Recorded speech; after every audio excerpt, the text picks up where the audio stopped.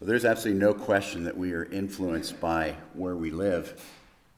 For example, some people have pointed out that if you live in Colorado, you know that teenage boys wear shorts 365 days a year. You recognize trust fund hippies. A 14er is part of your vocabulary. Replacing your windshield once a year is normal. Anything below out 8,000 feet is low elevation, and you don't even understand what a year-round neighbor means. Also, if you're from Texas, some have said your favorite food is Whataburger. Y'all is just about in every sentence. You cannot drive in snow, as we've all witnessed here in Colorado. You understand that spit stains from chewing tobacco on the side of a pickup truck should never be cleaned off. Driving is measured in hours, not miles, and it's okay to fly only the Texas flag if you wish. Wish we had more Texans here today. I'll have to get back to that this summer when they're here.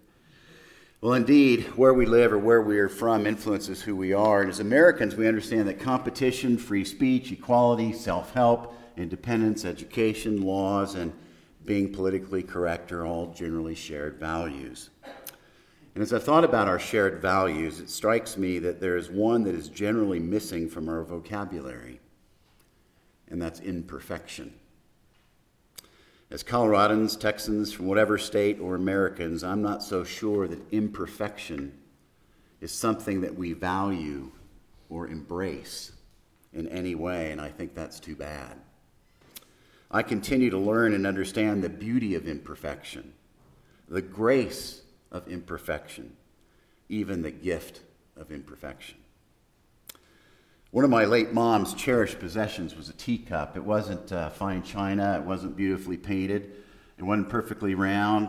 Its top is not even. The colors are not uniform. And on the surface, this cup looks like something that a child would make in an introductory pottery class. But my mom cherished this cup. It's from Japan, and it was a reminder to her of something called wabi-sabi. Maybe you've heard of it. Wabi-sabi is defined by one person as the Japanese value of seeing the beauty of imperfect things. One Japanese tea master writes what wabi-sabi is about. He says, it's not a full moon, but a moon covered partially by clouds. It's not new symmetric objects, but old and asymmetric ones. And he goes on to say that when, as human beings, we sit together, however flawed and imperfect we are, we have the opportunity to catch a glimpse of the beauty of imperfection. Another person notes that the relentless pursuit of perfection in possessions, relationships, and achievements often fosters hasty judgment. Wabi-sabi invites us to pause. It opens up space for seeing the beauty of things flawed, including ourselves and our fellow human beings. When we embrace imperfection, there is relief, a release from being a hostage to perfection. As I've thought about wabi-sabi and I've looked at my mom's cup, and despite the fact it's a Japanese concept, I actually believe that it is a God-given idea because you and I, when it's all said and done, were created by God in the spirit of wabi-sabi. We are all imperfect. In fact, perfectly imperfect. And that is beautiful in the way that it's supposed to be. Today's gospel reading is from the end of the Gospel of John. It is such a great reading. It is so rich and full of take-home tidbits. And in this story, we hear about the third time that Jesus appeared to the disciples mentioned in the story after his resurrection. And let's take a look at the story for a moment and what's within it before we get back to wabi-sabi. There are two parts to the story. In the first part, Peter, Thomas, Nathanael, James, John, and two unnamed disciples decide to go fishing in the Sea of Galilee.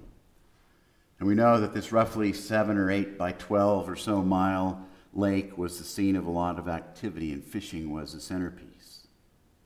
As a brief aside, fishing, we know, in those days was an integral part of the economy, and fishing and the fishing business was complex with very heavy taxes, exploitation of laborers, the rich getting richer off the poor, and this in no way was a romantic profession. You see, ultimately a lot of money flowed from the hands of fishermen up to the Roman emperor himself. Now, why Peter and the boys decided to go fishing at that time, we are not told in the story.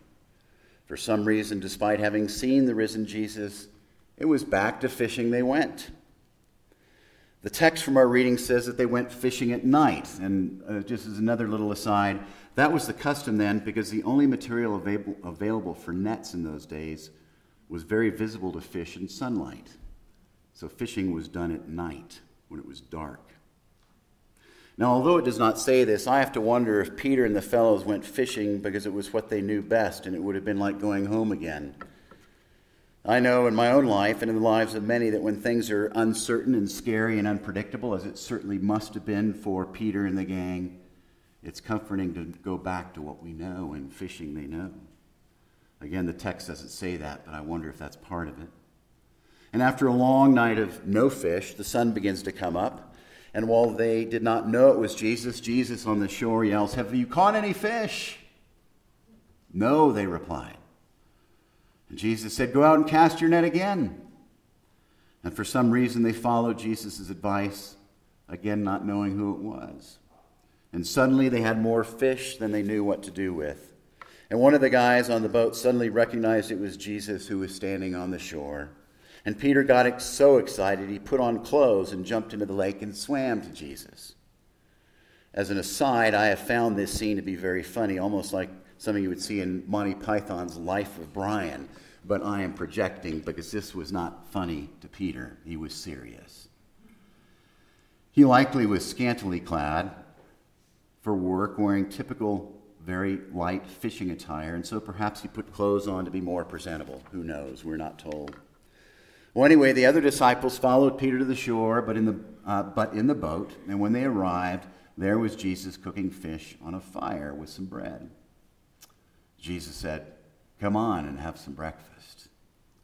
And Jesus took some of the fish and bread and then gave it to them. Now, this part of the reading today is just layered and rich, as I said earlier. It is such a great example of how God will take the nothing we are experiencing, like the net, the empty net, and turn it into something we could not have imagined. It's a great reminder that when we feel all is lost because of circumstances or events or people, that God will work to bring about healing, hope, direction, and even abundance, even if at first all we see is an empty net, so to speak. The story of the empty net turning into a full one, I think, is also a beautiful echo of that first Easter morning. On Easter, the nothingness of death is followed by the fullness of eternal life. Well, anyway, after that breakfast, in the second part of our story, Jesus is with Peter and begins to question Peter.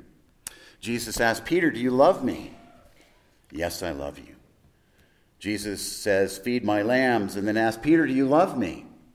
"Yes, I love you." Jesus says, "Peter, tend my sheep." And a third time he says, "Peter, do you love me?" "Yes, you know I love you." And we're told that Peter feels hurt by Jesus' questioning. Jesus then says, "Feed my sheep."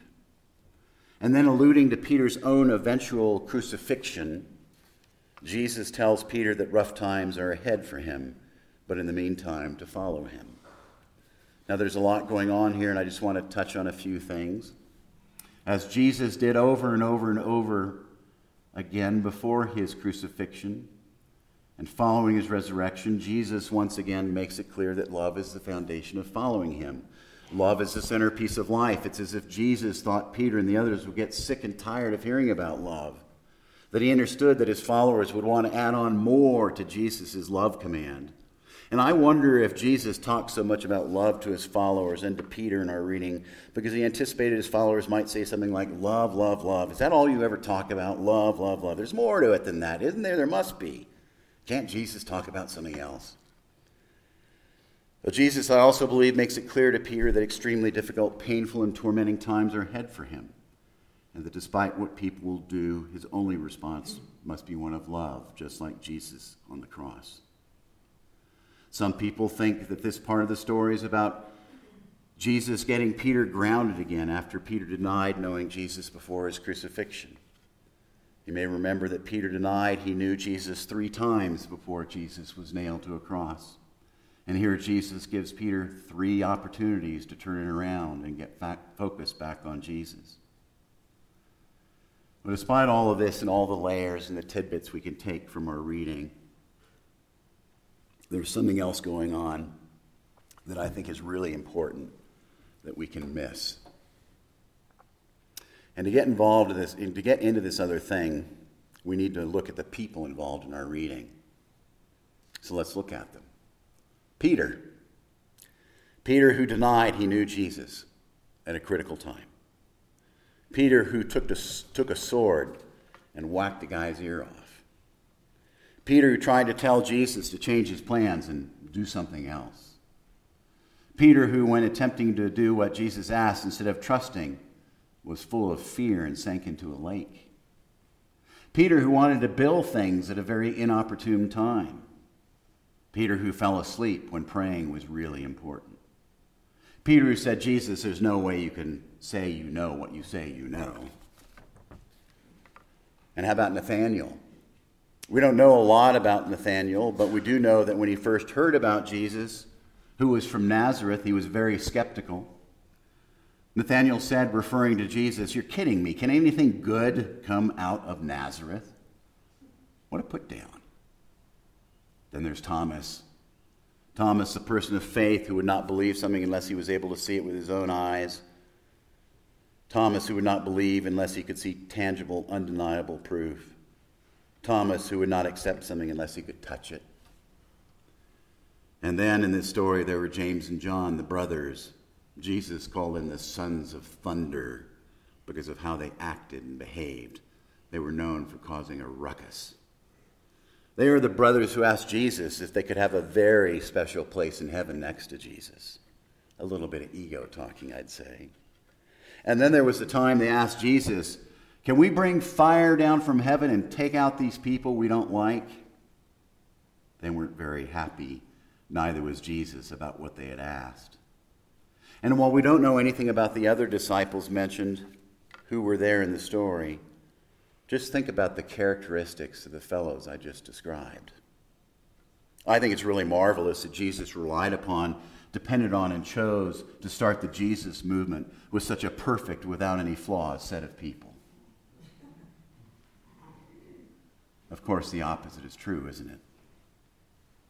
All of his followers, without exception, everyone who carried on the message of Easter, forgiveness and love, were imperfect, and I'd say beautifully imperfect. And as I thought about this, it got me wondering, if we choose to follow Jesus, why on earth would we ever seek perfection in our own lives in any way? If we choose to follow Jesus, why on earth would we expect perfection in another human being? It's not what Jesus was looking for then. And it's not what Jesus is looking for now. You see, when we think we are perfect, there's only room for ourselves. The good news, when it's all said and done, is that you and I were created in the spirit of wabi-sabi, the spirit of imperfection. You see, when imperfection is not only accepted but embraced, we make room for other people, and we create space for God in our lives. God does not want us to ever be critical of our imperfections or those of others, but rather to celebrate the beauty of them. I love what one person writes. This person writes, "Perfect? Nah. There's a crack in everything. That's how the light gets in." What a great saying, because I would say it's in our cracks that God gets in. Imagine how you and I might feel about ourselves. Think about how we might view others. Envision what life and our relationships would be if we not only accepted imperfection, but embraced it, celebrated it, and savored it as the place to most intimately connect with ourselves, with other people, and with God. I'm beginning to learn that imperfection makes life rich wonderful, tasty. So it's my hope and prayer for each of us here today